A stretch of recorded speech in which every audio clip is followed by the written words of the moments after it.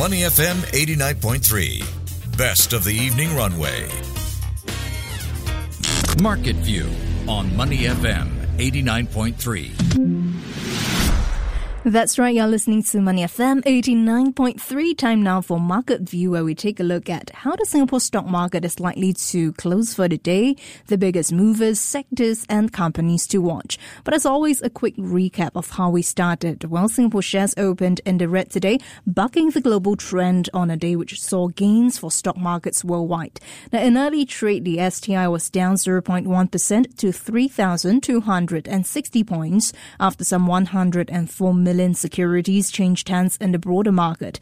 Let's take you through the closing numbers. Numbers still firming up though, but here's what I have on my screen. The Straits Times Index down 0.5% at 3,140 points. In terms of value turnover, we are looking at 1.09 billion Sing dollars. Now, gainers trailed losers 254 versus 272. Top 5 movers by value, we've got here DBS, Singtel, OCBC, UOB, and Yangzijiang Shipbuilding Sing dollars. Heavily traded securities included Seatrium, Joe Energy Resources, and Singtel. In terms of companies to watch or counters to watch, we do have digital Core Reit. It issued 192 new units to raise gross proceeds of $120 million today. Now, elsewhere, from more earnings out of the US to China's consumer prices falling at the fastest rate since the global financial crisis. We've got more corporate and international headlines in focus. Joining me on the line is David Chow, Director of Azure Capital. David, welcome. Hi, Tian Tian. Hi, listeners. Happy Eve of the Chinese New Year. Yeah, happy Chinese New Year also, and I can feel that you're already in the mood. So let's start with the Singapore stock market straight away, right? David, how did the STI fare so far today? Any surprises when it comes to the biggest movers or counters like digital Core Reit? Well, I think the Asian Pac markets today actually opened with quite a lot of markets being in the green. But however, as we cross over to the afternoon, what we have been seeing that more and more markets actually, from positive they became negative. And I guess this is I think one of the key reasons is that many of these investors will want to take some risk, off the table, ahead of the festive season, even as the Dow Jones and S&P 500 are at record highs again. And, with this trend setting in, STI unfortunately, fell 0.5%. Right. And zooming in on some of the companies to watch, we also have here, David, Yoma Strategic Holdings. It said its revenue for the 3 months ended December rose some 36% to $49.8 million. Growth recorded in most segments. How would you then read into this? Okay, I think looking at the share price after the announcement, it seems some big funds, or the market, just not very excited about the prospect of, Yoma Strategic actually narrowing its, net loss position for its upcoming, March year-end 2024, and chose to sell. So volume was quite high today, relative with past recent trading volume for sure. And to recap, Yoma actually suffered a full year net loss of $23 million in its full year 2023 earnings last March.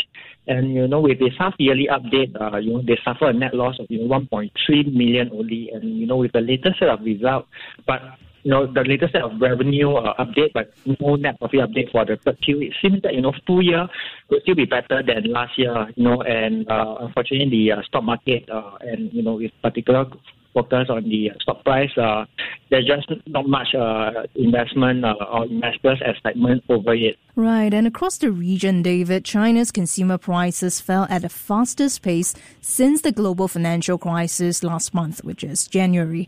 Any knee-jerk reaction when it comes to the greater Chinese markets today, or is that overshadowed by authorities' move to spur the economy? I think for the domestic economy has been grappling with deflation, for some time now. So this piece of news this morning is nothing new. Yeah. And looking at the Shenzhen and Shanghai market today, both actually ended the day up, I think, over 1+%. However, with regards to the deflation data, one interesting observation from that is that, in December 2023, I think the Chinese loan prime rates were like 3.5%, and for the 1 year, and for 4.2% for the 5-year. And, the inflation or deflation data then, in December 2023 was a minus 0.3%. So fast forward, 1 month to January 2024, both 1 year and 5-year prime rates remain unchanged, but the year-on-year inflation this time was a negative 0.8%. So what does this tell us? This tells us that, the real rates rose in China in January, and this happens even when the government is gunning for easier monetary conditions. So this just goes to tell you how the urgency that the Chinese government will have to put through in order to reduce the interest rates, going forward. Right, and I want to take us to India, David, and take a look at the amount of money billionaire Gautam Adani has right now. He saw his fortune back above the $100 billion level again after a year after all that saga surrounding that Hindenburg research report. Shares of his flagship Adani Enterprises rose for an 8th day following an earnings report last week that showed a 130% surge in profit. Now, the big question here, can Adani make a comeback, or have Adani made a comeback already? Okay.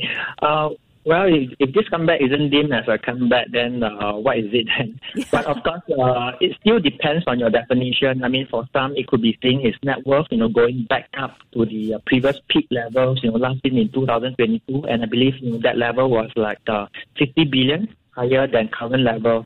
So, I mean, if you're one who is keen to see that happens before you call that a comeback, then okay, I'll give it to you. I guess to a certain extent, how it will play a huge part. From what I've known, the company has spent months trying to woo back investors and lenders, repaying debts and elevating regulatory concerns. So, with this hard work, you probably need some luck as well. So Adani's surge of wealth is happening, as global investors is increasingly turning their focus to India, and this is helping to boost the stock market. And to recap, the Indian market, I think ended last year around 20% higher. And along with that, you have the likes of your Goldman Sachs and Morgan Stanley, endorsing India as the next prime investment destination for the next decade. So, sometimes you do need the stars to be aligned. Yeah, okay. Further away in the US, I do want to take a look specifically, David, at chip designer ARM Holdings. It climbed as much as 26% in late trading. It gave a surprisingly bullish forecast, showing that its push beyond smartphones is helping to fuel growth and profitability. How would you read into this? Okay, I think out of these few items, two of them are very much tech and AI related. So if we delve in that, my take is that, again, this news flow could support the AI story that was at play last year and could possibly be sustained going, again this year. And the potential application of AI, what we have seen is across most industry and businesses practice has really caused a surge in spending on the infrastructure necessarily to train and operate AI solutions. And if you look at some of the related earnings past week, we have seen most of these platforms deliver healthy earnings, while revenue growth is not impressive, and this suggests an abundance of optimism regarding the future impact of AI. And, some may ask, are we in any AI bubbles now? Yeah, are we? Yeah. So in my view, we are perhaps not in an AI bubble yet. Just so far, this AI bubble has really concentrated in a small number of companies, which we know has to make up a huge proportion of the stock market. And, for the AI bubble to grow and become a real concern, companies in sectors that will be impacted positively by AI, such as healthcare and life sciences, or even your financial data-centric firms, will need to be captured by the AI narratives and see their share prices rise accordingly. And in the same sense, I think the AI mania will need to also spill over to countries in Europe, Japan, and maybe China. Right, and here's the final question, David. We've got PayPal forecasting flat 2024 earnings. We've got OpenAI working on a new software to automate complex tasks. I believe we're seeing some good numbers out of Disney as well.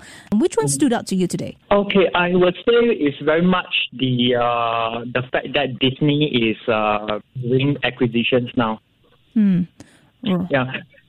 Because in the past, I've noted that, their acquisitions will be more concentrated in certain sectors, But this time with the acquisition of equity firms, I think it's somewhat different, but again, you can't say it's totally different as it's in the same genre. But much more important is that, they have not, in my opinion, overpaid for this. I suppose lots to watch. David, thanks very much for joining us and Happy Chinese New Year. Good health, yeah? That was David Chow, Director of Azure Capital. Thank you very much for joining us on Money FM 89.3. Before acting on the information on Money FM, please consider if it's suitable for your own investment objectives, financial situation, and risk tolerance.